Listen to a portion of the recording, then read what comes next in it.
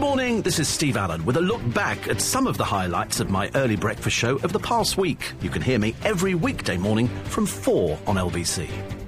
Other stories which are in the papers this morning, they're talking as well about Alf Garnett, who's died, aged 89. I did have I nearly said the misfortune to interview him some years ago on LBC. He was a vehement anti-smoker. I think he used to be a smoker, and then he became an anti-smoker. And he was in our studios in one of our buildings, not this building.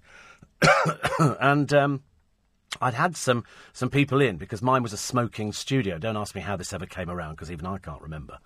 And he came in and went, cigarettes, and walked straight out the door. And so the producer had to rush after him and go, sorry, we didn't know that you were sort of it's disgusting. So we had to get air fresheners in and all the rest of it. Apart from that, the interview went brilliant. For the Chancellor himself, Graphene famous, I suppose, was Warren Mitchell for the character of the financial services industry, which he appeared to have every grievance under the sun, but fiercely patriotic. George Cole left £700,000 to her indoors and his children, but nothing to the kids from his first marriage. Carol Malone's had a bit of a go at Penny Lancaster. Do you remember I told you the story of Penny Lancaster? They started talking about it on Loose Women the other day, and then she admitted that she'd been touched by a man as she came home from school one day and proceeded to cry through the programme. And Carol says, listen, it happened to many people years ago, but 20 years on, she said, I certainly don't cry about it. I just get on with life. But obviously, because I think they actually tried to Alex stop Ferguson, talking about it. Is he your sort of football manager? Are you going to show the sort of so she did. It kind of dominated leadership the as the Chancellor. Dominated the news. Well, he was a brilliant manager of this club. He was also a constituent of mine, but he was one of the few constituents going out who there. vote Labour. Somebody will be standing under a shower. Constituency for me to come here to United, and the rest of us just sit there thinking, thank goodness me, it's not us. Thank goodness it's not us. Thing to do. Also, the Secrets of Wonderwall. 20 years on. That deals with Wonderwall. 20 years and we've been able to give some. So we'll look at that as well. Plus the other stories in the papers, but it's dominated by that news that came in the other day. He wanted me to come and meet 129 dead, 99 critical out of 300 really or something. Impressive aspirational. So it's high death toll. The sick demands. What I think sort of worries most people is that it's so indiscriminate. You know, they didn't know if there were Muslims in this crowd of people in the restaurant. They didn't know in the concert hall if there were Muslims. There were children. Some reports said they targeted people in wheelchairs who were to one side. It was a 1,500-seater, 1,200-seater, something like that, and people were in there just doing what they would do, and that's what happens, I suppose, when you take your eye off the ball. In this particular case, this must have been, according to the experts, planned for ages and ages and ages. It had nothing to do with Jihadi John or anybody else of that ilk, or Syria. This must have been planned for months in advance, they said. I was listening to LBC yesterday, and they were saying at least, 3 or 4 months to make sure that everybody was in there. They think they're looking for a third team, I think, at the moment. I think they think there were sort of 3 separate teams of people.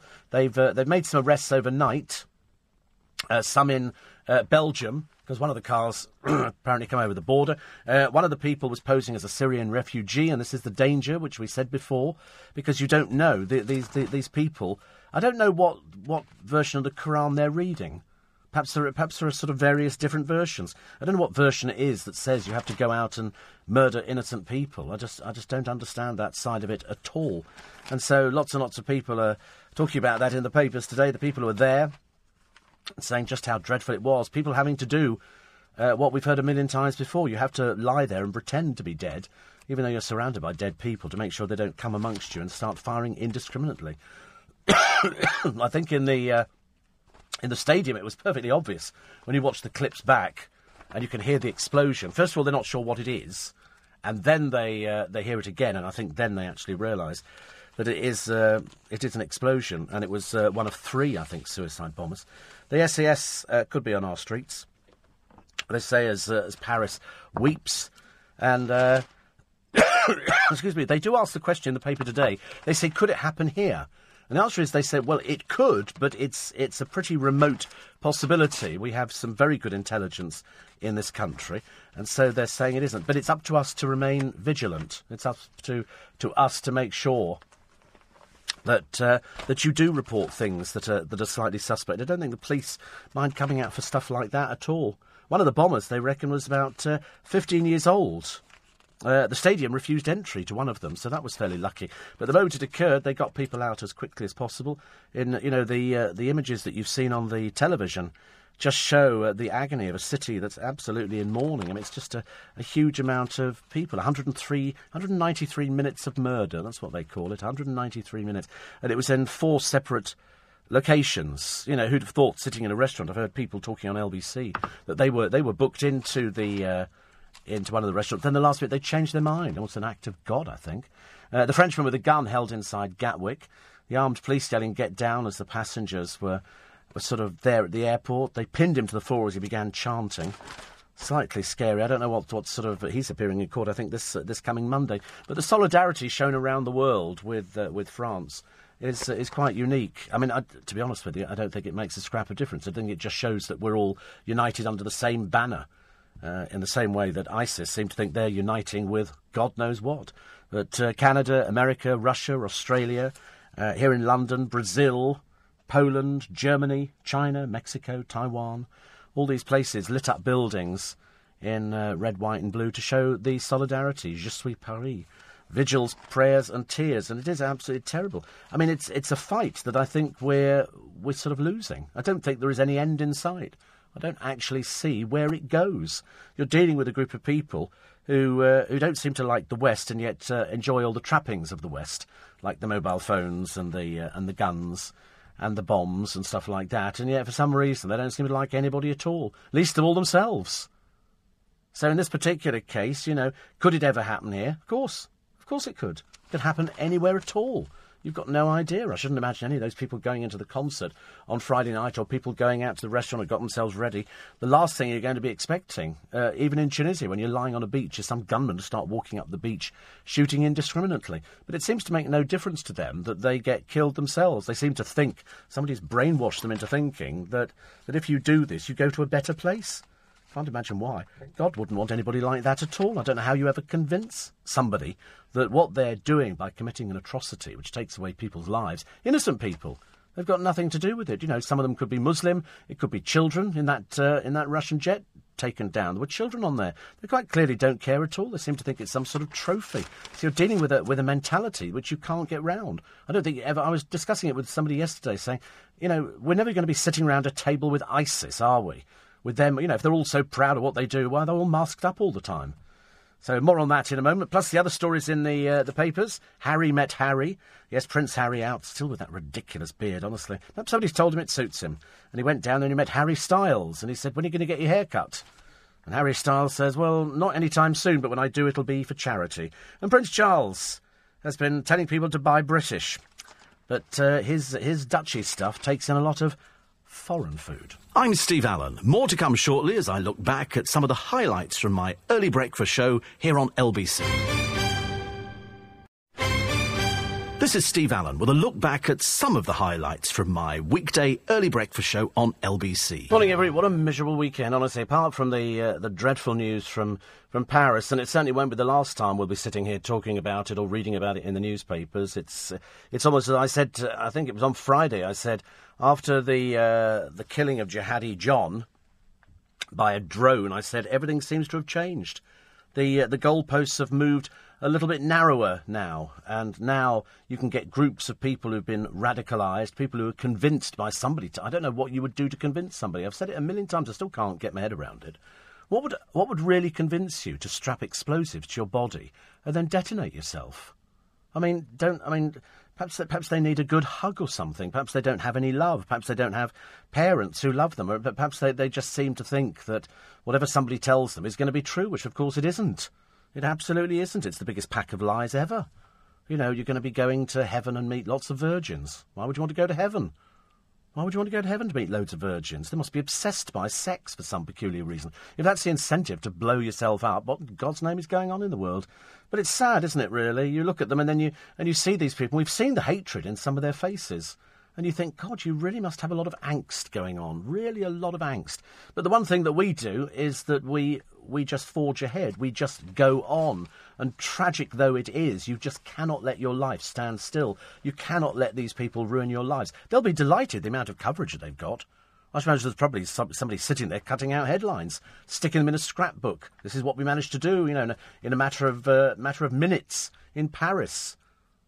And then, of course, people say, of course, now we've heightened security, as if they're going to attempt something again within a short space of time. They're going to leave it a little while, aren't they? Like, nobody's expecting Paris. You wouldn't have expected a football stadium, a club with a group playing in there, a restaurant and 2 bars. Why would you have expected that? You just wouldn't and that's why. It's that element of surprise. So when somebody says, could it happen here? Of course it could. I'm not saying that the same weapons that they can get in France would be available here, but you can certainly get hold of guns on the street. I heard people talking the other day on LBC, and they were saying, of course you can get guns on the street. I remember doing a piece with a guy from Time Out, and it must be 15 years ago. And I said, can you buy a gun on the streets? He said, absolutely. He said, you can go into a pub, he said, 50 quid could get you a gun with bullets. It's as simple as that. Of course there are things available. I'm not sure if a Kalashnikov is as easy to get hold of in the Balls Pond Road as something else. But if somebody really wants to do something, it's like somebody wants to break into your house, they'll break into your house. Somebody wants to steal your car, they'll steal your car. If somebody seriously becomes so radicalised that they are prepared to tie explosives to their body and stand there and pronounce something that nobody else understands a word of and then blow themselves to pieces, strikes me as somebody who's got some sort of illness. You look at these sort of people when they were targeting, and they threw some hand grenades, didn't they, into this concert hall, and then started picking people off. Well, I just don't understand. For what reason? I don't quite understand. Do you know these people? Did these people say something against you? Or were you assuming that because they were in a Parisian concert hall, they were Parisians? They were French people, and this is something, at one point somebody says, they thought they heard somebody say this is for Syria. But to be honest with you, that could have been anything at all, couldn't it? And how do they know these people? These people have nothing to do with that. If you're interested in doing that, then you'd go and target the military. Why would you target innocent people? It's not going to stop.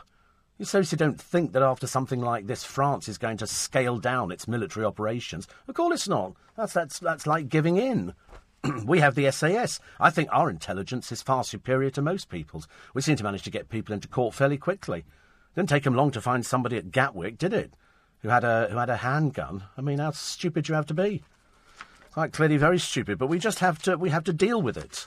We have to deal with it. The tragedy for these people is that they're going to be having a Christmas without their loved ones, and that's what's so awful about it. They'll never, ever forget them, but they become martyrs in their own way. There's one woman talking about the Brit who died in her arms, who was shot. She tried to give him mouth-to-mouth, but he then just stopped breathing. He was in there. And you look at the pictures inside this concert hall, and most of it is pixelated. It has to be, because it's carnage inside there. And people are sort of crying out, and there's other people who are alive going, shh, don't say anything, don't say anything. This black Mercedes, which they're looking for at the moment, which I think they might have found, pulled up by the bar, 2 gunmen got out and started firing AK-47 machine guns from the hip. Just like that. And you think, but I don't think that could happen in this country. I don't think it would. I think over here, having seen what the British public are capable of doing nowadays, I think we'd be overwhelming these people. But it doesn't matter to them, does it? They don't seem to care if they die or if they get put into custody.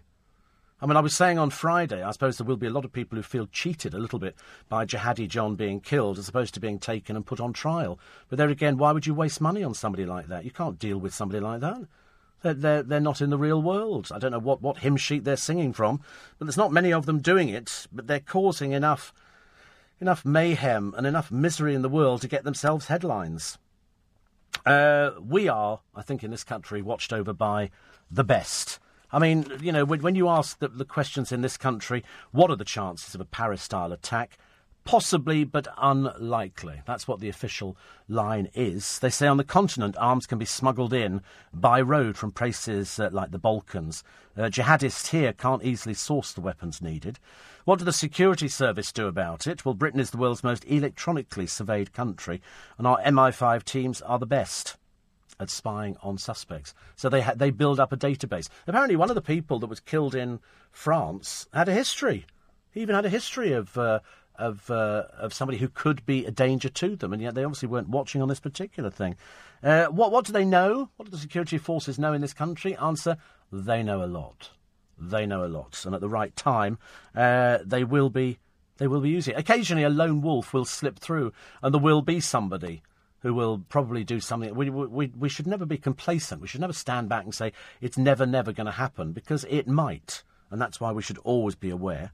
I mean, let's face it, how fast could our troops be mobilised compared to Paris? I think less well here than in Paris. In Paris, they were very, very fast. Our protocols for armed police are not as fluid and versatile as they are there. We've got brilliant professionals, but fewer of them, and we couldn't mobilise troops quickly on the streets without parliamentary consent.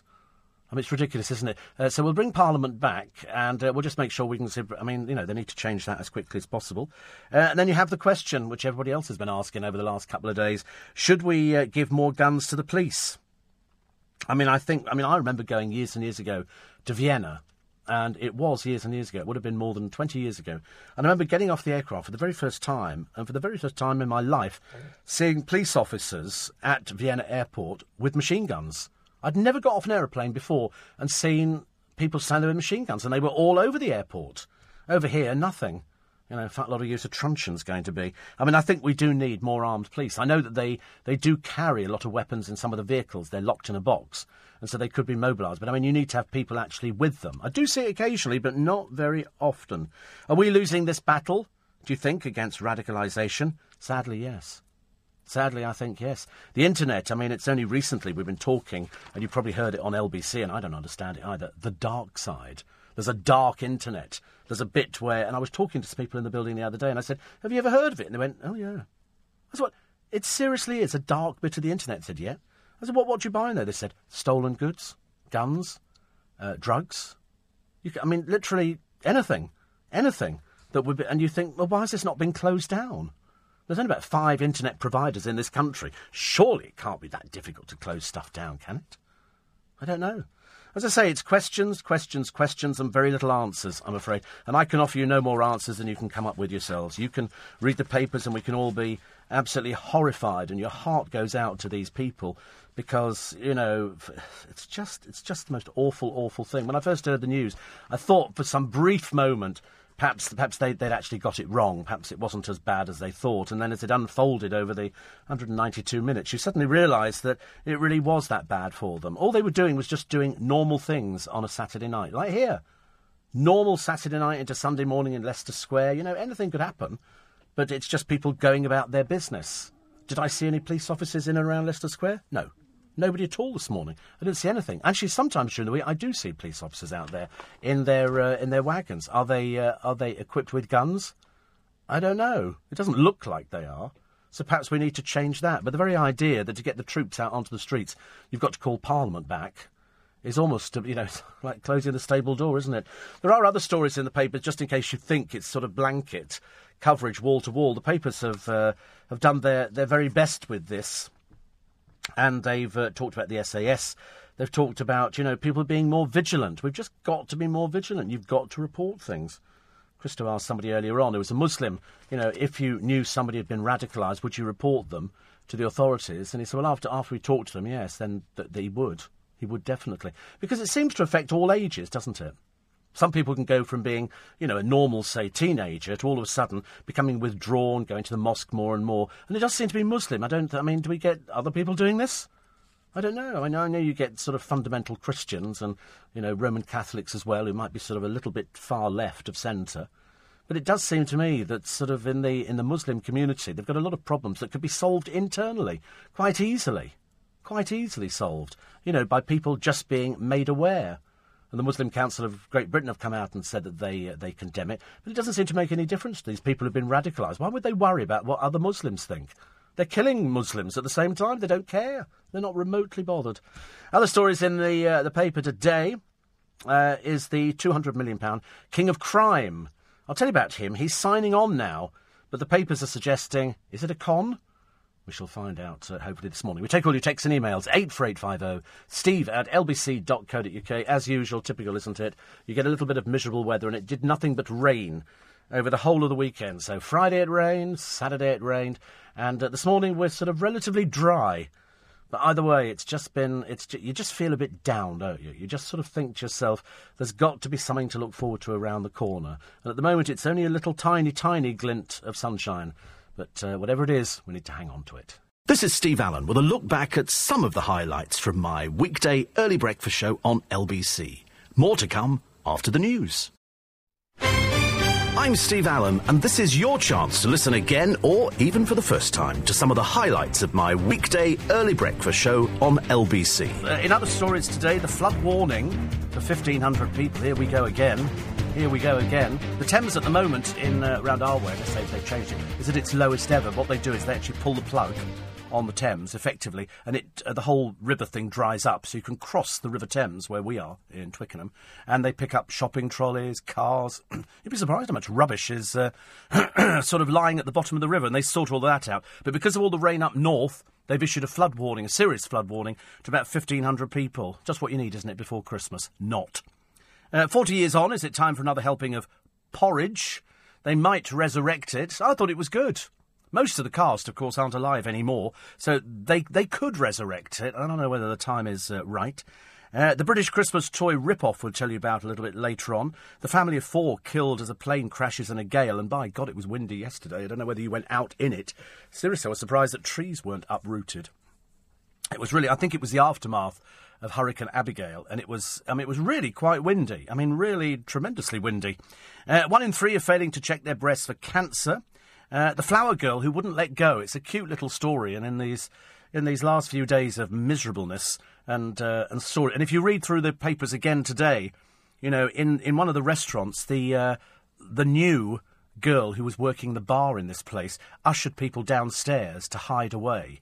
I mean, you know, she was a little lifesaver, and people were sort of throwing themselves. I mean, when the police moved into the dance hall area, they said, "Wave your hands if you're still alive." And that was how it was done. They talk about the people just being shot, calmly shot by these people who loaded up their rifles, shot them individually, people in wheelchairs, and then just reloaded and carried on firing. You can't really understand the mentality. As I said before, you've probably heard it all on LBC. I was amazed to hear somebody earlier on sort of saying they thought it was only what we were being told by the authorities, but in fact, most of the newspaper commenters and people who were there. I've never heard such naivety in my entire life.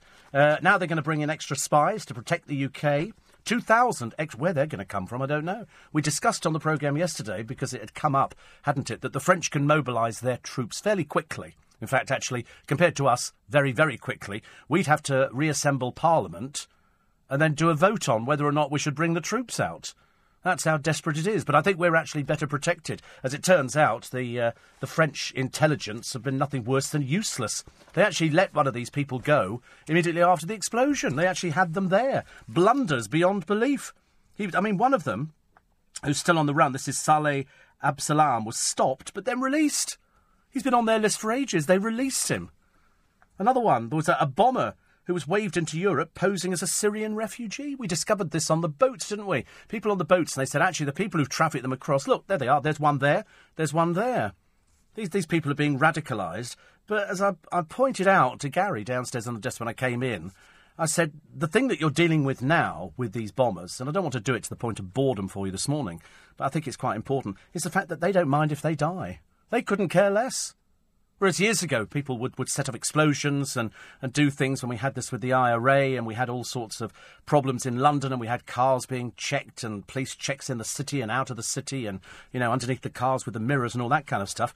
But they weren't setting themselves on fire. These people don't care if they blow themselves up. They're more than happy to do it. So obviously explosives must be deadly easy to get in Europe. If in France they can get hold of explosives enough to cause damage and to kill somebody, these things must be... Are the shops or something? Where do they get it from? Apparently easier to buy a Kalashnikov in France than it is anywhere else. They just come in from the Balkans. It's easy to get hold of these things. Far more difficult in this country. But as I said yesterday, you know, it's keep calm, carry on. That's all. That's the only advice you can offer to anybody at all. Everybody's worried about it. I was waiting for the car this morning, and a police car pulls in. I thought, aye, here we go. And it's my favourite WPC, one of my favourite WPCs, whose Nan listens to this programme. And I was saying, you know, she said to me, it's really quiet out on the streets this morning. I said, it generally is when I'm out here. I said, I'm generally about the only one, apart from a few people shoplifting from the charity shops. The bags that get left outside, people go along, they pick up the bag, sort out what they want, and then throw it away. It's, you know, the influx of different people in this country now means that the whole situation has changed. Seriously, I mean, I've seen more beer cans on the streets of Twickenham, which is where I live, than I've ever seen in my entire life. At bus stops, beer cans, small bottles of vodka. Who are these people? Who's drinking at a bus stop? Answer, migrant workers coming in. They drink at bus stops. I mean, don't exactly find, Auntie Annie from down the road standing there swigging out of a can of Stella, do you? And as I pointed out the other day when I went to Lidl, all the people were buying in there, all the people who quite clearly weren't British were buying cans of Stella, like 20 cans of Stella. They don't go to pubs. They just sit and drink in bus shelters or by the side of the road. They just drink of just about anywhere. Different mentality. But when you look at the blunders that were caused by the incompetence, and you see that they're still hunting these people, you know what's going to happen. Shall I map this out for you? The man they're looking for at the moment, Saleh Abdeslam, I promise you, they will find out where he is, there'll be a shootout, and he'll die in the shootout. We've seen it before, you'll see it again. What do you think they're going to do? Take him into custody? He's not going to be one to be taken alive. It makes no difference to him whether he dies, so he might, he could kill himself, we don't know. But it does seem that the police and the security services over there are just not up to it. What is reassuring for everybody is the amount of solidarity, people coming out on the streets around that restaurant where they just pulled up in a black Mercedes, went inside and opened fire. The people, it makes you weep, the picture. The picture just makes you weep because they're all standing there looking at all the flowers that have been laid outside the restaurant. And that's ordinary people. The people who were killed came from every nationality. Every nationality. Whether these people were Syrians who actually committed the crime, ISIS have already claimed responsibility. So it doesn't matter because they've actually killed their own. There could have been Muslims, it could have been all sorts of people. Ordinary people. People who went out there. We've since discovered that the girl who was hanging from outside the window was pregnant. Luckily, she was pulled back inside again, so there's a mercy. But the picture, for me, that absolutely does it is the Daily Mail this morning outside this restaurant. And the Parisians standing there shoulder to shoulder. And this sea of flowers in front of them. This was the Le Petit Cambodge restaurant. Many of the victims have been on the restaurant's terraces, just enjoying a Friday night out, doing nothing. Just enjoying a Friday night out. Ordinary people, like you, like me, like, your next-door neighbour. They're just ordinary people, and they went out and they showed solidarity, because you don't expect that to happen. But don't think it won't happen again, because it will. It just depends when it will happen, and that's why you keep calm and you carry on. If I was one of these groups, I'd be thinking, right, let's let it calm down a little bit. We're getting all the coverage in the newspapers. Where are we looking at? Where are we looking at? Are we looking at an area of sort of, dense people? Are we looking for somebody to stand in the middle of Oxford Street? I don't know. They don't know.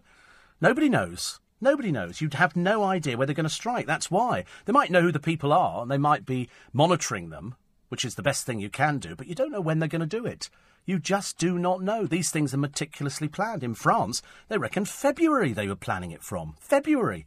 To make sure that they knew that the first thing would happen here, and you will now detonate here, you will go here, you will go into this. It was all meticulously planned. You don't just sort of say, we're going to go and target a concert hall. You've got to go and stake it out. You've got to go there. You've got to have a look at it. You've got to see where you can get in, where you can get out, all sorts of things. It's meticulously planned, and yet quite clearly we all sort of stand back, don't we? For a little while, we all become on edge. We all stand on tiptoe, peering over the parapet. We all stand there thinking, where next? And then after about a couple of weeks, we'll go, OK, that's fine. And we just forget about it again. I remember, you drive through the City of London. There were checkpoints in the City of London. I remember driving through. I got stopped. And the police just put a mirror underneath the car, as if I'm going to be sitting in anything, thank you very much indeed, like that. But they didn't sort of go onto the back seat or open the boot or anything like that. And I thought, a bit of a cursory glance. I think they have to do it, because if anything else happens here, they're going to be saying, when did this person come in? Well, how come Theresa May said this was going to happen, and it certainly didn't? Because if you watch the border control programmes, as I said at the beginning, you will discover that we've got thousands, if not hundreds of thousands, of illegal immigrants in this country who've been here for donkey's years. And they just, because apparently we have a system, unlike Australia, where if you watch it on the television programme, OK, we're refusing you entry to Australia, OK, fine. Over here, it goes into a disputes procedure. In Australia, they go, the subject was removed later that day and sent back to India, Pakistan, wherever it happened to be. They remove them immediately, and there's a 5-year block on them. Over here, they just say, OK, if you'd just like to go and live in that detention centre for the next 6 months while we have a look around, and the next thing, they've disappeared.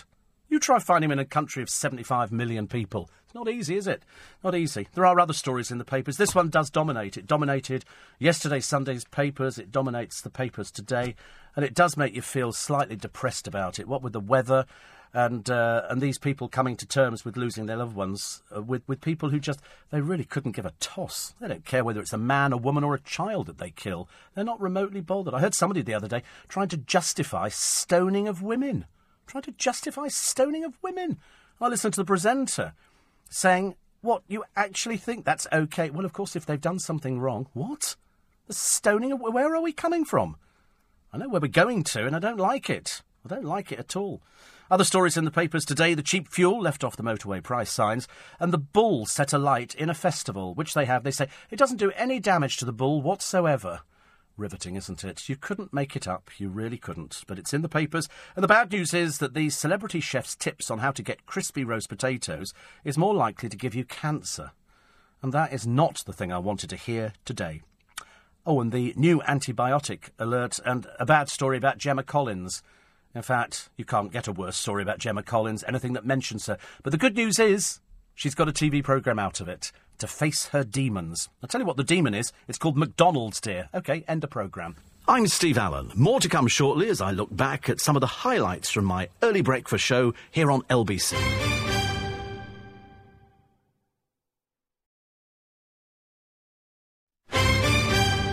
I'm Steve Allen, and until 7 o'clock this morning, this is the best of my shows from the week. Don't forget you can hear me every weekday morning from 4 until 6:30 here on LBC. I'm Steve Allen. It's early breakfast. I wish I could bring you a crumb of comfort this morning, but, you know, there haven't been any more deaths. Still the 129. It's just that the papers are full of now where, you know, it was all cocked up, what went wrong, pictures of all the people, not just in Paris, but the people here in London, down in Trafalgar Square. They were holding a vigil down there. There's candles and flowers and everything else. I mean, it's just absolutely atrocious. You can't raise a laugh out of anything, can you? Absolutely nothing at all. It's just so appalling that other human beings can do that to other human beings. And you don't know why. I mean, I know that we raised the question at why Paris, and I'm assuming, well, according to one of the gunmen, it's because of the bombings in Syria. Is there a news ticker just come up? We think there's a news ticker that's just gone up from 129, 132, they've said, dead now. 132 dead. We knew that there were some people on the critical list, and there was about 300 injured. So the latest from Sky on the news ticker says 132 dead. That's up from the 129 that we were quoting earlier on. I mean, either way, it's 131 too many, isn't it? It's just 130. I can't get a laugh out of it. I can't do anything. I can't think of anything that you can say about it that's going to make it better for the people who've lost people. To see these people standing outside this restaurant and this cafe in tears just breaks your heart, because you think it could happen here. It has happened here before. We've had the blowing up of buses. We've had underground. We've had all sorts of things here. But the thing is, I suppose London's always going to be the target. That's the capital, isn't it? Don't you just see? I look round at the skyline of London as I go over the bridges in the morning, and I think to myself, that just looks like a target to me. It just looks like the symbol of everything you know they absolutely hate. It's odd, isn't it? They don't seem to mind buying guns from the West and having telephones and all the latest equipment, and yet show them a building that infuriates them and they just want to destroy it. You know, on that day that we were sort of watching 9/11. I mean, who could have believed that? I mean, you sat there in disbelief watching it. You sat there and you think to yourself, in this day and age, I can understand wars. I understand people going into war. I understand troops going into war. I don't quite understand where we start with ISIS. I have no idea. I'm not educated enough to sort of try and work out what you could sit down and talk about at the negotiating table. I don't think they know what they want. I don't think they've got the faintest idea. They just want to cause carnage. They're just against the West. Yet apparently they don't mind sex with children. That seems to be their latest thing, doesn't it? You know, young people. And when I say young people, I mean young people. And if they seem to be promised this eternal salvation, sitting on a cloud in heaven surrounded by virgins, there's something mentally the matter with them. But you don't know what they want. How can you sit round a table and talk about things to people who have no idea? They're just bent on hatred. Just bent on hatred. Although the beheading thing, as you probably discovered over the weekend within Conversation, is nothing new. That was going on back in Roman times. You know, that was the favoured method. But then when you see kids being trained to shoot people in the back of the head now, you begin to wonder whether or not the world has gone completely mad. And as I said yesterday, is there a God? And if there is, what's he doing? Who's he listening to at the moment? And which one of these people is right? I mean, what do they think they're doing? Who are they getting their information from? Is it just one man sitting there doing an interpretation of what he thinks is the Quran, or has he rewritten it completely? Because 90% of Muslims that I'm hearing talking on LBC are sort of denying this completely, and now worrying about the fact that people go, oh, Muslim, oh, that means you must be a terrorist. That's that standard thing, isn't it? You go, God, the ignorance of some people. But it needs more people to stand up, needs more Muslims to stand up and say, this is wrong. It's wrong on so many different levels. But when you look at the solidarity and you look at the tears on the people's faces, people who've lost their loved ones, you suddenly realise it brings it home to you, doesn't it? There's nothing I can say that's going to change anything. Nothing that I could say is going to make it any safer out on the streets for the police officers who've got to go out there. You know, they take their life in their hands every single day. For that amount of money, you wouldn't find me doing it, thank you very much indeed. I mean, now they've actually got this huge boost. 2,000 more spies. David Cameron said 2,000 more spies. Where from? Where do they get them from? Is there a sort of a training camp somewhere in the Cotswolds where they go, oh, we've got some... How many do you need? 2,000? Well, we can send you 2,000 over. I noticed that on one of the missiles, it's an American missile, it's bound for the stronghold. Somebody's written on it, from Paris with love. I kind of think this doesn't really help the situation. I kind of think that the more you bomb, the more they'll bomb. And it's tit for tat, tit for tat. And that's all it will... What do you think they're going to do? They're actually going to sort of watch people bombing, you know, maybe their loved ones, no matter how warped their sort of sense of love is, and then not do anything. Not do anything about it. You know, we wrote this during the war. We put things on there, you know, with lots of love from all the British people kind of thing. And it's and you read this and you think, well, I mean, I'm assuming they do get papers. I'm assuming they've got computers. They will see all of this stuff. They'll be delighted by the amount of coverage they've got. Delighted. But I don't think it solves the problem, doesn't it? I mean, I just don't think that if we go and bomb Syria, and I think we're actually quite wise to maybe step back and see what goes on with everybody else at the moment, because, you know, I mean, I can't see anything in America. I can't really see anybody going over there and bombing somebody in America. They seem to have enough problems with their own internal students at universities who go around doing mass killings. I mean, they've got more problems with guns than we could ever have, thank goodness, that it doesn't happen over here. But it might. It might. But I just don't understand how going back... I can understand the gut reaction, as you would. If somebody, you know, did something to your family, you'd want to go and take some sort of revenge on them. In the case of Paris, they're back bombing again. But all I see is other groups of people going, right, well, you've carried on, but we're going to carry on bombing as well, and they'll do it again. Don't know where. Don't know when. Johnny says, OK, I'll stop leaving my cans and bottles at bus stops. It's the pressure. He says, before Uber, I could afford the mortgage payments, cab payments and the tallyman. The tallyman, honestly. How old are you? Somebody said, whilst condemning the atrocities over in Paris, we must be aware in this country of what goes on our own doorstep. We must. We absolutely must. You've just got to be vigilant. I said yesterday, if you see something that looks slightly suspect, you phone the police. You phone the police. That's what the police are there for. They're there to sort of to pick up on these things. They don't want to be just driving around the streets looking for stuff. They need the public's help in every which way. But, as I say, talking to my police officers this morning, you know, a thankless job. Mind you, I can't see anybody anytime soon bombing Twickenham, for goodness sake. The only thing we've actually got is charity shops. Not going to be much point of doing things like that. They want to do something that's got impact. And hence, Friday night in Paris, with a country that's been bombing Syria... And they go, right, so we target the entertainment places. That's what they don't like. They don't have any entertainment where they come from. That's why it used to make me laugh. We get people going, oh, they're radicalised. They've all gone to Syria. And I think, what do you think you're going there for? Bowling and a Disney movie on a Saturday night? Don't think so. It's not like that at all. We found a bullying NHS boss. Actually, we found a bullying story this morning in the papers. Apparently it goes on more and more at work. Bullying goes on more and more at work. It depends what you call bullying, doesn't it, really? You know, I think some people think, I don't really know how you define bullying at work. I have heard of it, quite clearly. But I just don't understand how you define it to somebody. What would be bullying? Would bullying be going, God, you're rubbish? Would that be bullying? Could that be seen as sort of verbal bullying? Or, I don't know, I can't think of, you know, I suppose on a daily basis saying to somebody, you're really rubbish at this job, aren't you?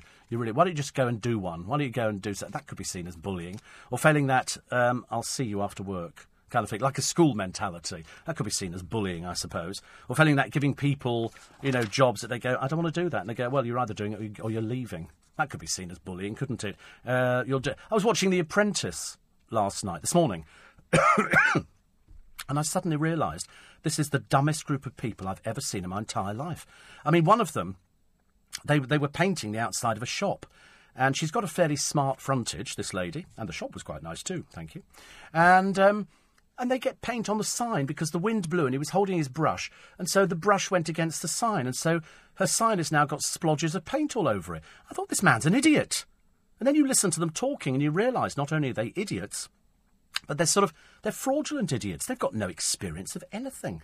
One of them, excuse me, they'd taken on a job of cleaning. It could have been a football club's stairs.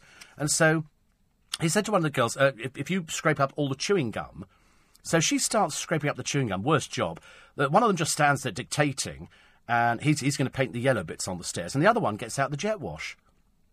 So they start jet washing, and the girl goes, I can't get the chewing gum up now because it's all gone wet. It just doesn't come up. You should have left it as it was. As anybody tells you, you get chewing gum on your clothes, put them in the freezer, freeze it, and then it breaks off. Don't try and get it off the other way. And then it was so wet they couldn't paint.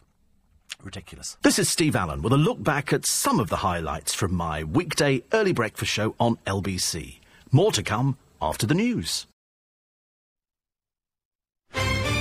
Good morning, this is Steve Allen with a look back at some of the highlights of my early breakfast show of the past week. You can hear me every weekday morning from 4 on LBC. Tweet at LBC. Text 84850. Steve Allen on LBC. Morning, everybody. It's Tuesday, 17th of November. So the SAS, we're told, are going to get a £2 billion war chest to face ISIS. But there's not really a lot you can do, is there? I shouldn't imagine if you'd equipped the French police with any more weapons, it would have made the slightest difference. Britain foils 7 terror attacks, but there are 600 ongoing investigations into terror threats to this country. 600! You can imagine the man-hours on that one, can't you? Charlie Sheen is named in the Hollywood HIV scandal. He's going to go on television, apparently later on today, to talk about it. Storm Barney's on the way. They're all fighting over George Shelley in the jungle, which shows how desperately sad they must all be.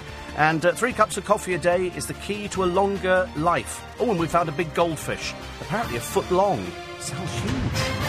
I don't know, 12 inches isn't that big nowadays, is it? I mean, if you see that swimming around inside a tank, I could cope with things like that. I've seen bigger fish, because you know that fish grow to the size of the place that they're in. We used to have goldfish in our rooftop pond, puddle, outside, and they actually grow to the size of it. So, in fact, if you've actually got sort of a fairly big... 12 inches is nothing in this day and age. You know, there's probably people listening at the moment that can probably look in their tank and go, I've got bigger fish in here. So we had big fish in there, and they just seem to get bigger and bigger. Never crossed my mind to take them out and measure them, but they've actually got, comparing, I think, a 12-inch to a 2-inch. And so they've got a picture of a 2-inch goldfish and a picture of a 12-inch goldfish. And to be honest with you, 12 inches just looks quite normal to me. So yesterday, as you know, we were all suffering with throat. Everybody was suffering with it. Even poor old Nick Robinson was stricken down with it. And I remember thinking, and I said to the producer this morning, years ago we used to have a newsreader at LBC called Howard Hughes. And Howard used to come in. He was prone to coughs and colds and sneeze, like everybody is in this business. Once one person gets it, we all get it. And so yesterday it was my turn. And so yesterday I came in laden up. And I remember thinking that every time I used to see Howard sitting at the desk, he would lay out bottle of water, cough mixture, chloroseptic, throat lozenge, everything to try and get over it. Because if you speak for a living, it's a bit of a pain if all of a sudden your throat starts tightening up. But in fact, mine is 10 million times better than it was yesterday. Because I went out and I was a bit naughty.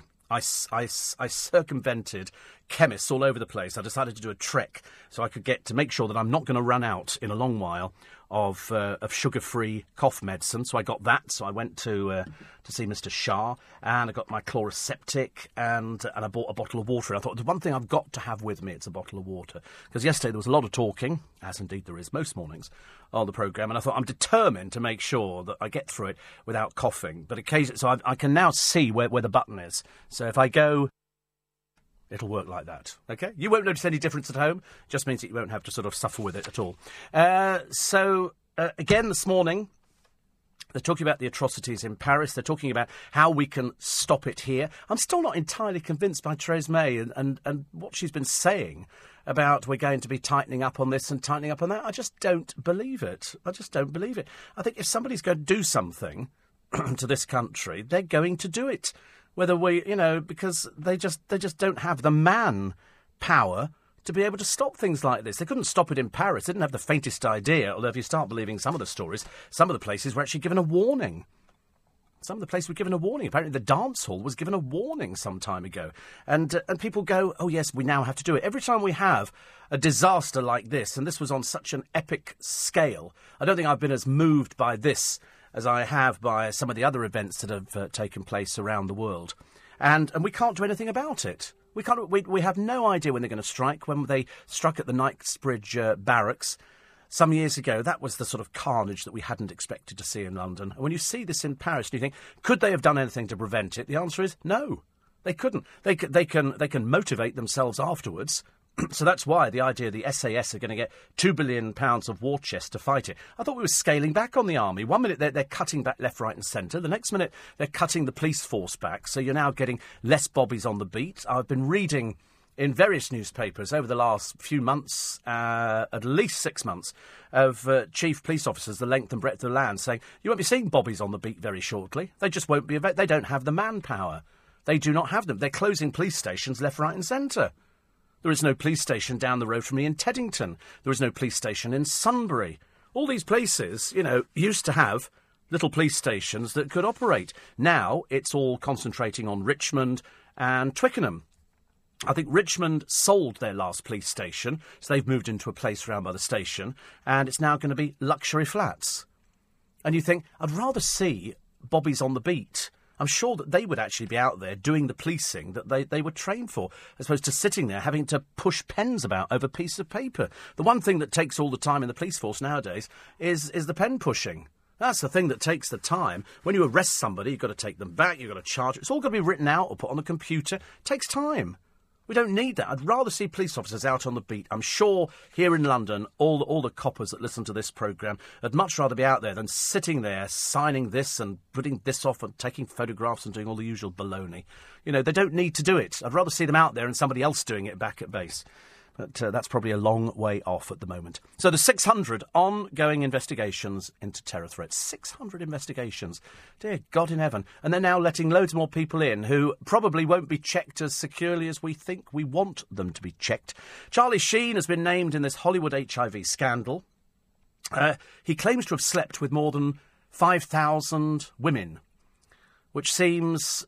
I suppose you could work that out, couldn't you? If Charlie Sheen, I don't know how old Charlie Sheen is, but just assuming that he maybe has one woman every 2 days, or just say 3 a week, and it wouldn't be beyond the bounds of possibility for somebody who was particularly successful to have sex with 3 people in the course of a week. Of course, I'm not even speaking on behalf of myself. I find it far too depressing. So just imagine, so that would be 12 a month, so that's 144 a year. Which would be pretty conservative. I reckon you could find people going out to clubs who, every time they go out to a club, would be looking to pull. I would think so. I don't think people... I know it seems a bit naff, and probably people at my age sound really fuddy-duddy and old, but people don't go out to a club to have a dance now. They're going out there to pick up. That's what people go there for. That's why, I was watching a documentary on the television this morning, not for too long, I found it very depressing, of people who go on to dating websites, and all they did was type in escort in Leeds. Thousands. It's the biggest growth business. Everybody, advertising from, I think, 20 quid up to £1,000 to spend the night with a porn star. It's become the big business. It's become the thing that most people access on the internet. It's terribly depressing, isn't it, really? When the internet first started, and I'm old enough to remember when it first started, that'd be the last thing I thought you'd be looking for. I'd be finding out what the inside of the pyramids look like. I'd be finding out, how many cockles and mussels they sell down in Whitstable. Why are Whitstable oysters better than anybody else? That'd be the stupid thing I'd be looking for.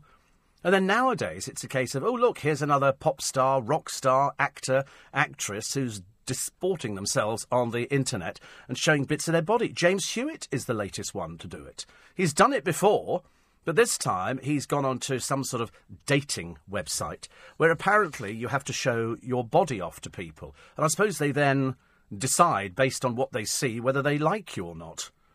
That's why you'll never see me on a dating site. I think it's far too depressing. There's no point in knowing the answer in advance. You get my drift? So yesterday, it was actually not a bad day. It was slightly overcast, but it was an okay kind of day. And I encountered something which I really didn't think I was going to, and I wasn't sure whether I was going to say something. I'm in the queue at Marks and Spencer's, and in front of me are probably 6 people. And then there's a lady who I've seen in there before, and then there's an old man, and then there's a blonde lady, then there's me, and behind me there's a man who's probably about 65, 70, and it's obviously his daughter's baby because he's pushing the pushchair. There's nobody else around, so it's obviously a case of, quite clearly wasn't his child. It was quite clearly, obviously the daughter's. And the old man who's in front of the blonde woman who's in front of me is looking for chocolate. So we're all standing in the queue to get to the tills. There's about 4 people working. And he's looking for dark chocolate. He wanted a bar of dark chocolate. And he's getting a little bit confused by it. And so the lady in front and the lady in front of me are helping him. They go, as we're standing there in the queue waiting to get to the checkout, going, I don't think they do bars of chocolate. They do, boxes of chocolates, but he had to be dark chocolate. He was looking, for this in particular. So anyway, at that moment, the queue in front of the lady who's in front of the man who's looking for the dark chocolate starts moving a little bit. We haven't got to the end of it yet. The man with the pushchair, excuse me, can I get round? He says in a very loud voice. I said, we're all queuing. He said, yes, but there's a big gap there. I said, he's just looking for some chocolates. OK, we're helping him. What an ungrateful, miserable devil he turned out to be, this bloke with the pushchair. I feel like, saying to him, listen, don't you have any humility? Don't you have anything that you can feel for an old man who's quite clearly, a little bit confused? He just wants to find his dark chocolate. You go, excuse me, can I get through? No, you can't. So we didn't let him through. We made him wait. And, of course, then the man found his dark chocolate, and we're all still queuing.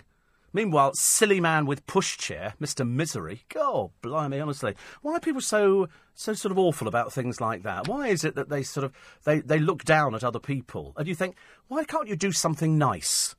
Do one nice act in a day. I promise you, it pays dividends, as indeed it will today, because I've had lots and lots of inquiries from you. After I did that appeal the other day on the programme about the Save and Support Black Taxes, a few of the guys have got together, and ladies, sorry ladies, and what they're doing is they're looking for your help. They don't want money. The one thing they do not want is money. What they want is blankets. They want blankets and warm clothing, like woolly hats or something like that, or socks, or a coat, an old coat that you don't use anymore, or a duvet, or it's just something for all the people who sleep rough on the streets of London, like they will do this morning, like they did yesterday morning, like they did last year and the year before and the year before that. And when it comes to Christmas, it's that one time of the year where you can seriously look at somebody and go, I'm glad I'm not in your position. And so that's why they wrote to me just on the off chance that I could mention something for them. And I know that they've had a really good response, because I said to you, and I want you to get a pen and a piece of paper, because after 6 o'clock, I'll give you their email address.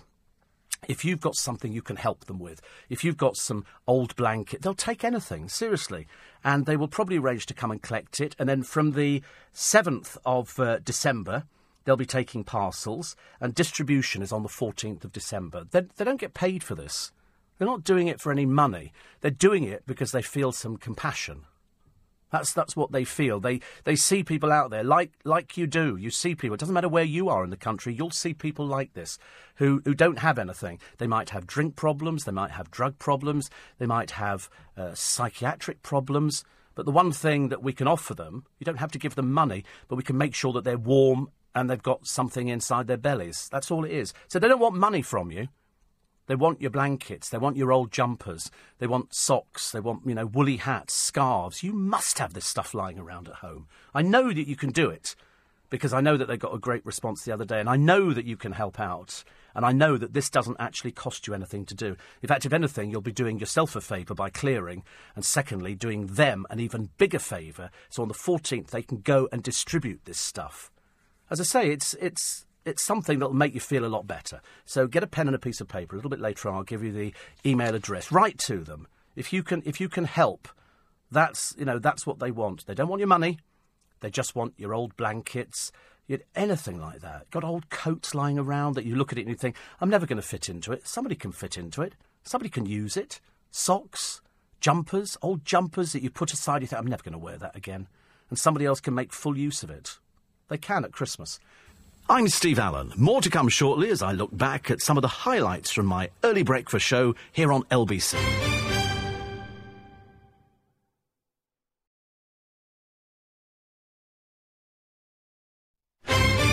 I'm Steve Allen, and this is your chance to listen again, or even for the first time, to some of the highlights of my weekday early breakfast show on LBC. Jenny in Leicester Square sends me a picture of the Covent Garden Christmas tree, which is looking particularly good this morning. Thank you very much indeed for that one. The big tree will be going up, I think, in Trafalgar Square very, very shortly. Oh, now logged myself off, which wasn't very clever, was it? And so we'll be looking forward to that one. The lights go on in Twickenham on the 22nd, which is this coming Sunday, and my Christmas tree goes up tomorrow, Wednesday. This is the one that's going to have the 1,000 lights on it. And I'm quite looking forward to it, actually. I'm quite looking forward to putting lights on the tree. 1,000 lights. I'm a bit excited by that, actually. Neil, of course, also has 1,000 lights. And on my recommendation, off he went to Van Hague's, the garden centre, and I'd never seen 1,000 lights on one string before. I'm quite looking forward to it. I've forgotten just how good they're going to be, but I will watch very, very carefully as we unwrap. Let's hope they work. If they don't work, I should be in a dreadful state. So Storm Barney's on the way, so it's battening down the hatches, taking plant pots off walls that could fall and hurt people. Over in Twickenham as well, Sandy's have had 3 new additions to the family for their festive. They're always the first one with the lights up. Stuart's always the first one with them up. And this year is no different. I'm going to compete, though, for brightness of lights. I've decided I'm definitely competing for brightness of lights. And then myself and Jane Horrocks, this coming Sunday at 5:30, will turn on the lights for Twickenham. And so that signals, as far as I'm concerned, it's the start of the festive season. Although for many of us, the festive season, I think, runs most of the year. And let's face it, we're looking for something a bit better this time round. I did tweet about Cynthia Payne yesterday, and the fact that she'd passed at the age of 82. Whatever you could say about Cynthia Payne, whether or not it was a load of old hooky, whether she made up loads of bits of it, she was certainly very colourful. I remember her extremely well, as she was a regular guest on LBC, and I did a couple of charity events with her. She became a personality on the chat shows. Nobody'd ever met a brothel madam before.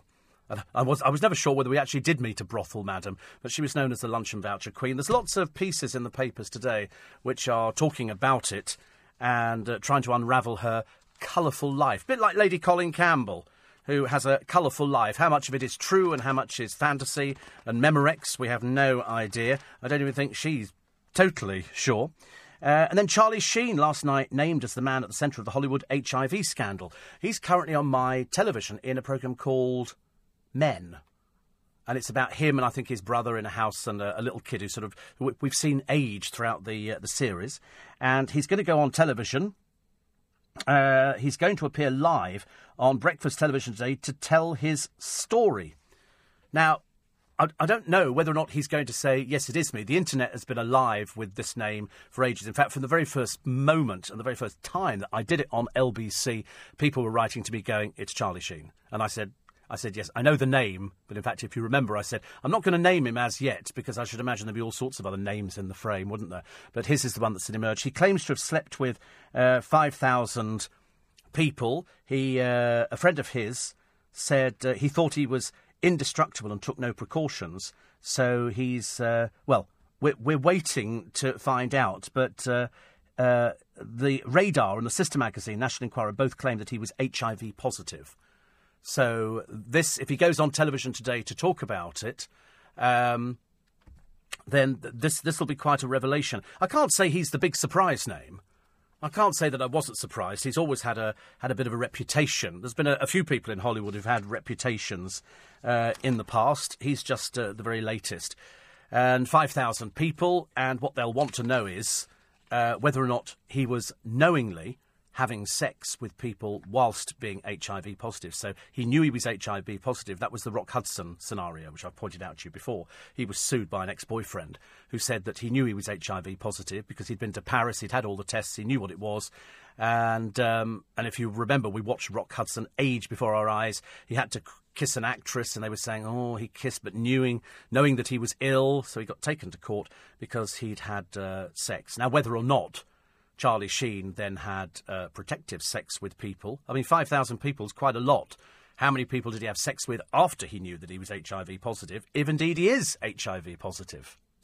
OK, so that one will come up with. The Jungle, as usual, there's one sort of naff boy band member. He's, the other ones nobody's remotely interested in. Nobody's interested in Kieran Dyer or Tony Hadley or Brian Friedman or Chris Eubank or Duncan Bannatyne. No, it's George Shelley. So every single old tart in there is throwing themselves at him. It's funny, actually, because he couldn't find anybody on the outside, and he's been around for ages.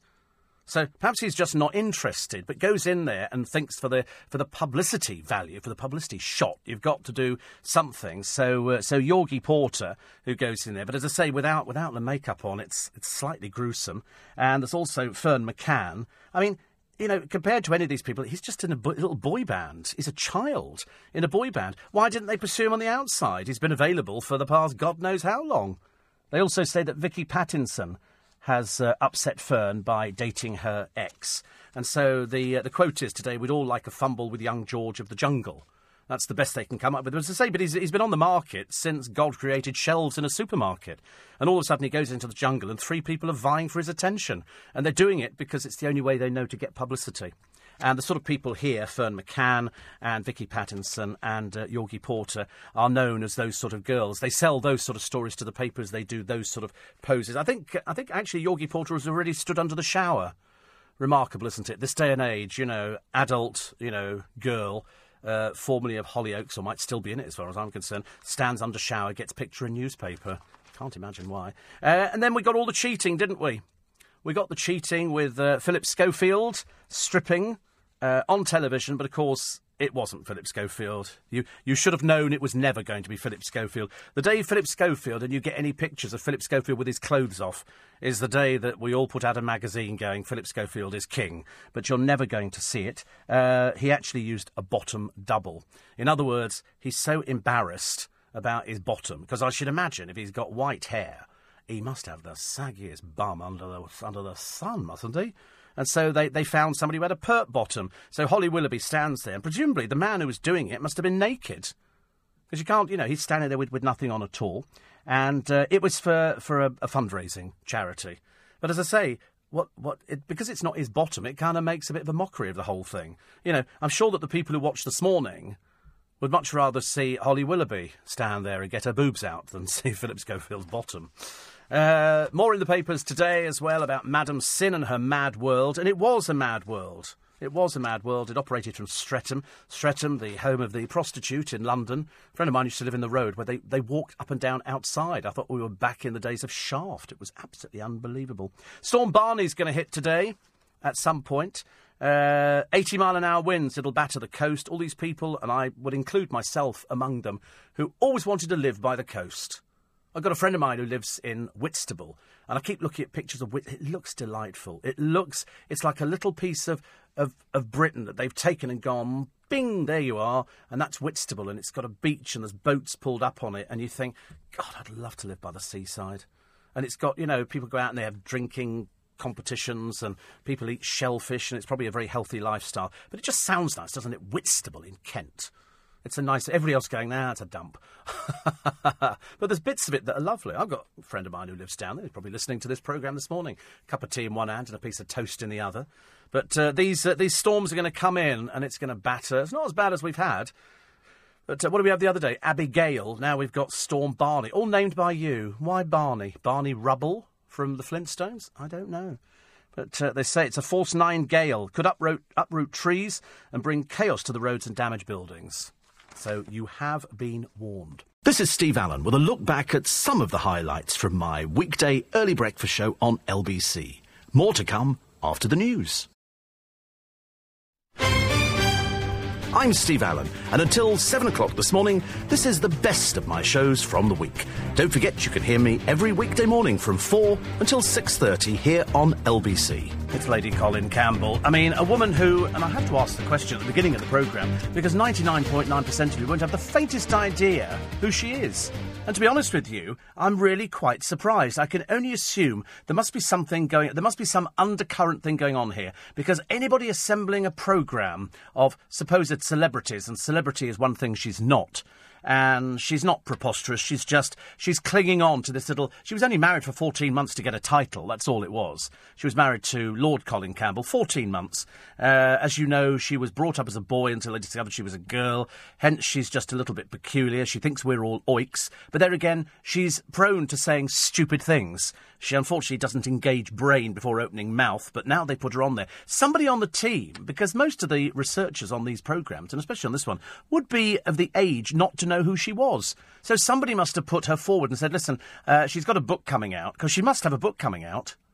There's no other reason for her being on there. She quite clearly is desperately poor and needs the money. So she's what they call sort of, rich because she can sell something, but cash poor, because she's doing this to repair the roof of her castle. But as I say, I suspect it's probably tumbling down around her ears, because there is a story in the paper today of one lady who's got a big castle to look after, a big stately home. She had 3 breakdowns.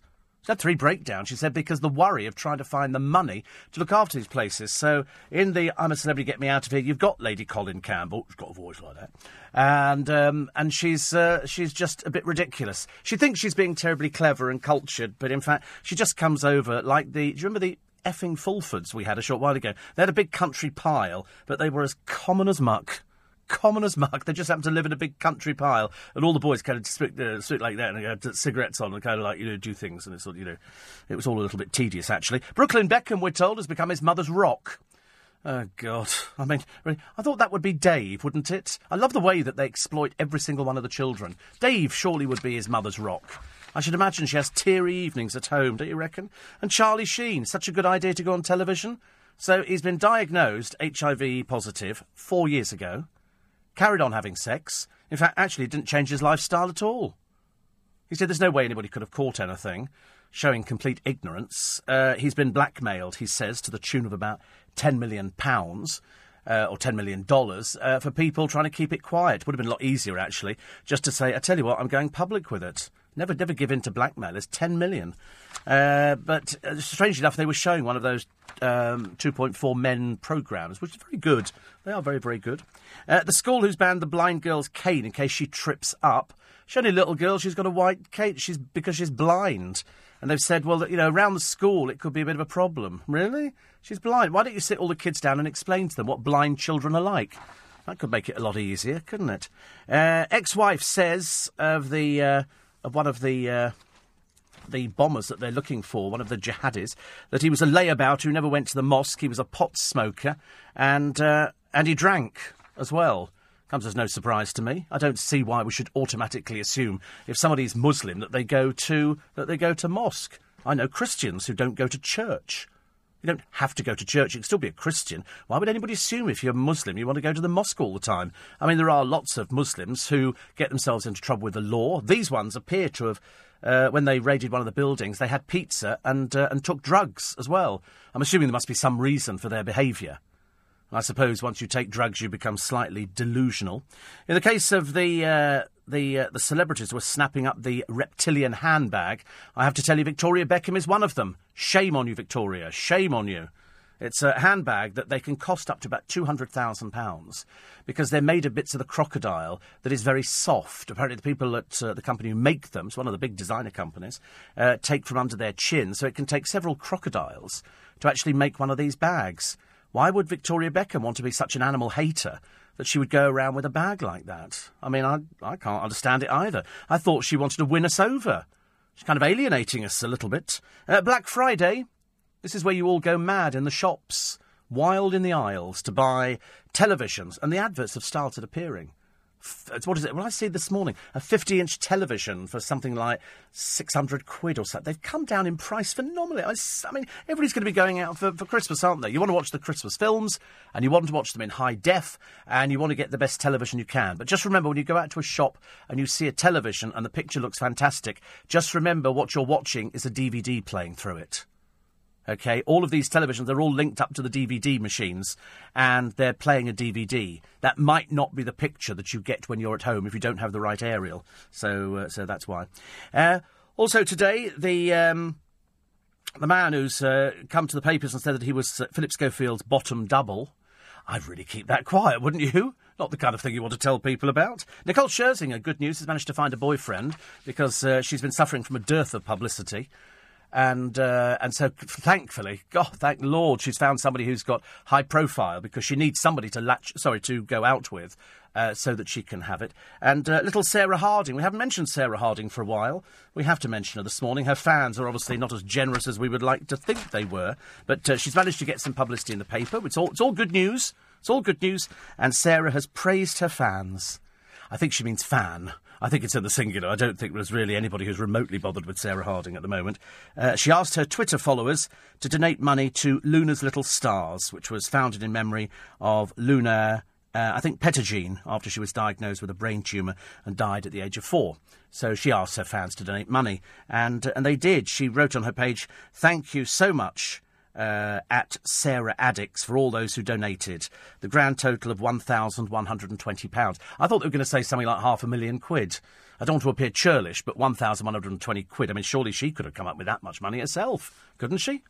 They have got money, haven't they, in Girls Aloud? We know a couple of them have, but obviously the rest haven't. But then embarrassing moment occurred yesterday on the television when Loose Women decided they'd bring on Little Mix. And because the story was that they've got a record to promote, and they've also got other things like how much makeup can we put on our face. So they brought them all in, including poor old Perry Edwards. Perry Edwards looked like a reject from a bad 40s fashion shoot that had gone horribly wrong, sitting there in glasses which A, didn't suit her, B, looked ridiculous, and C, she was indoors. Small wonder that Zayn decided to ditch her, and then I heard her open her mouth, and that was almost as bad as little Jessie Nelson. Little Jessie, who, well, I say little, she's quite hefty, and she turned up, which was great, because she's going out with Colleen Nolan's son, Jake. Jake, who was the one-hit wonder, and walks around the house naked, apparently, in front of his mother, but I don't actually see anything the matter with that. I'd quite like to walk around the house naked in front of his mother, too. Just so, well, anyway. So Jessie turns up on the programme, and when they announced it, they said, "Oh, I'm very good to be so. Little Mix are going to be here," and the camera caught Colleen Nolan's face, and it didn't say happiness to me. The face did not say happiness. The face said, "Oh God." And so, anyway, on she came, the girl with the face the size of a rugby ball, and she sits down, and then they do this sort of turgid interview where you suddenly realise that Jessie Nelson can't even speak properly.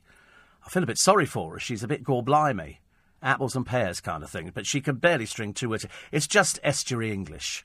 Or in her case, it's just... Even Ruth was saying, "Oh, yes, and so, so-and-so, was trying to correct her gently, but it went over Jessie's head, which is surprising, seeing how big it was. Anyway, so they sit down, and then at the end they start talking about, the wedding. Are you saving up for the wedding and all the rest of it? And you could see how uncomfortable it was for poor Colleen, who's thinking, if she marries my son...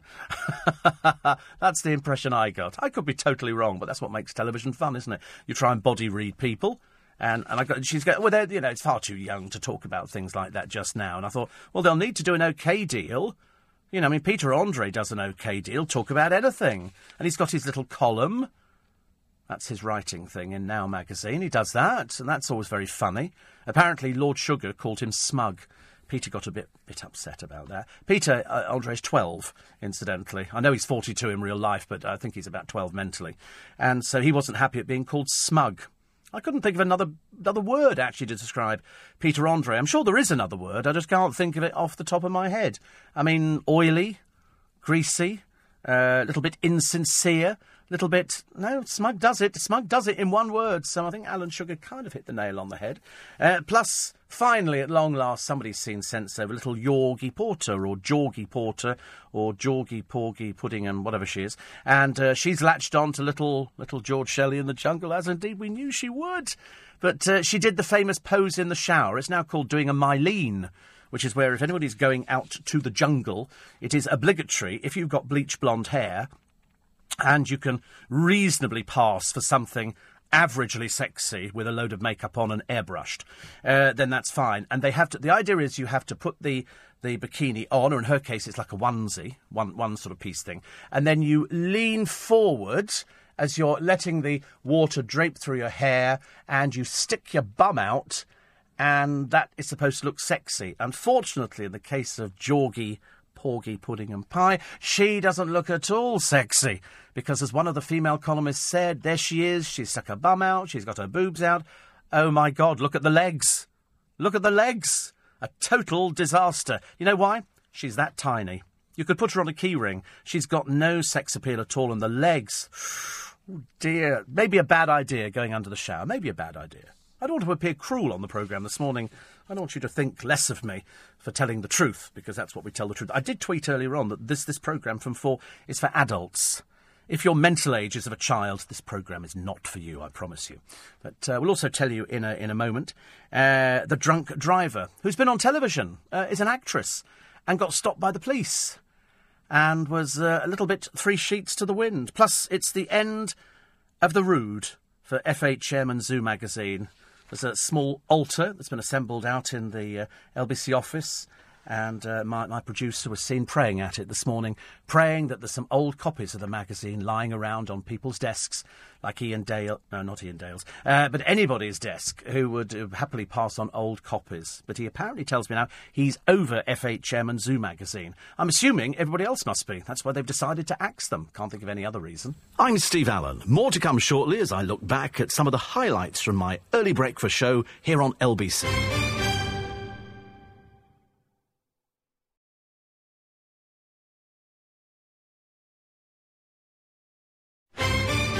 This is Steve Allen with a look back at some of the highlights from my weekday early breakfast show on LBC. Richard in Newbury says the photo on the Daily Mail shows one of the Special Forces soldiers. Well, I've seen these pictures before. I love the way they sort of go... It must be absolutely sweltering inside this thing. Absolutely sweltering. And they say she is the new face of British policing. Well, my father used to run the Special Forces Club.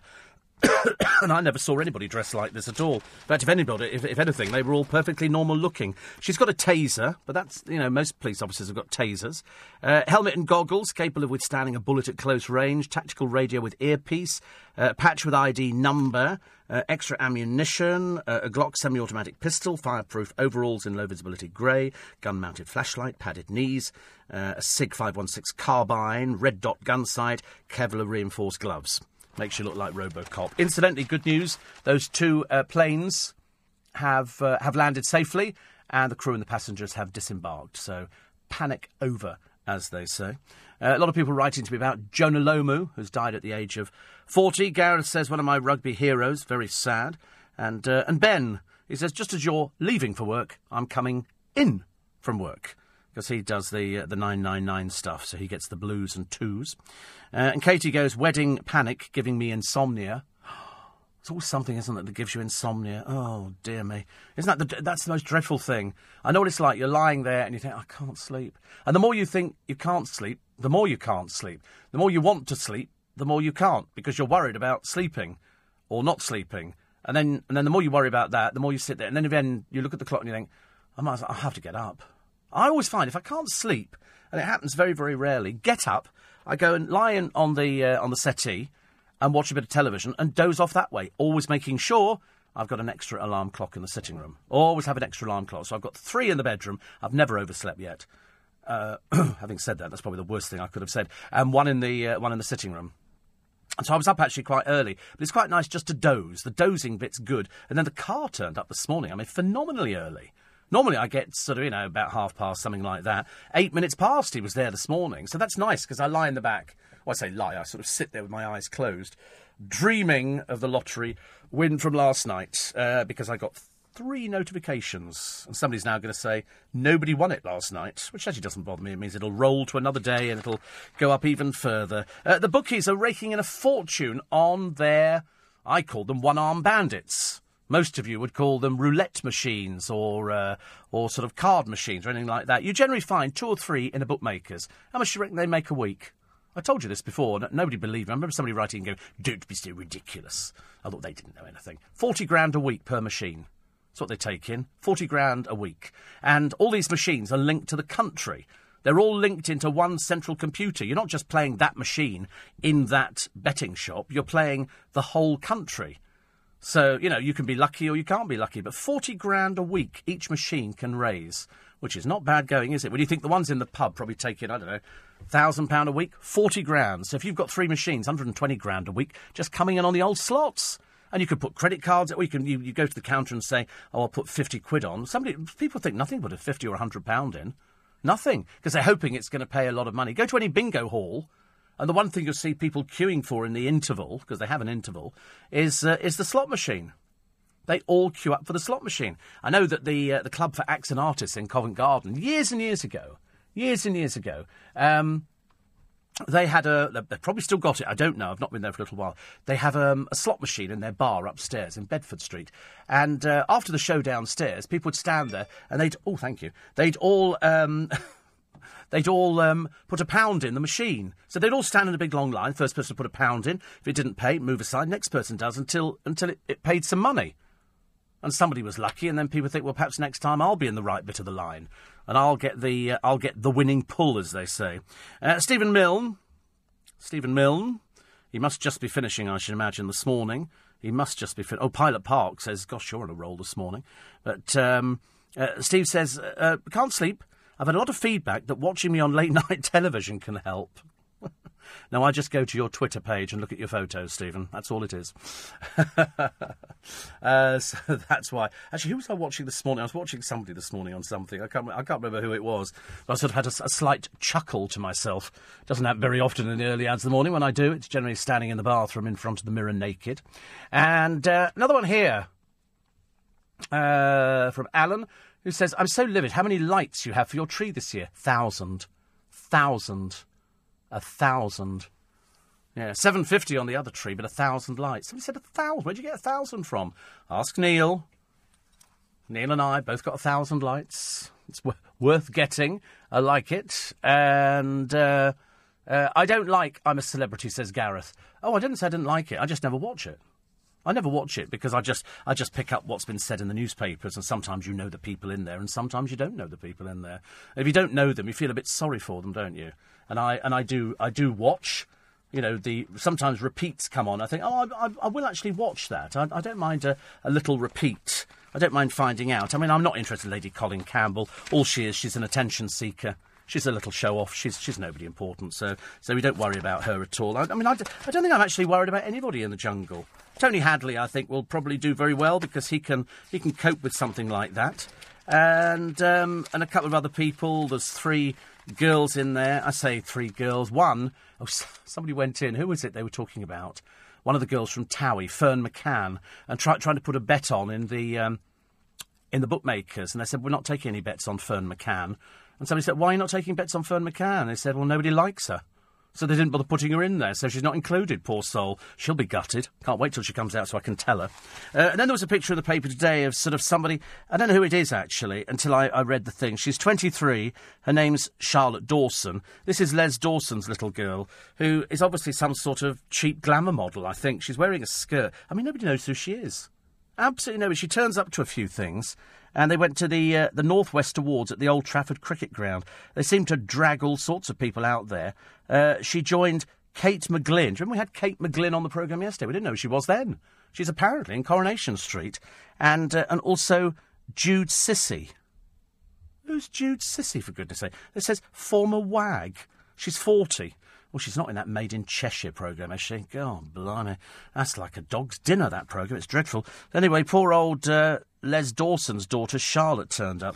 Very inappropriate clothing, dear, unless you really want to be taken, for the wrong sort of person. Very sorry about the blind girl's danger stick in school ban. And this is a little girl called Lily Grace Hooper. She's 7. Her cane was branded a hazard. She's at Hambrook Primary School.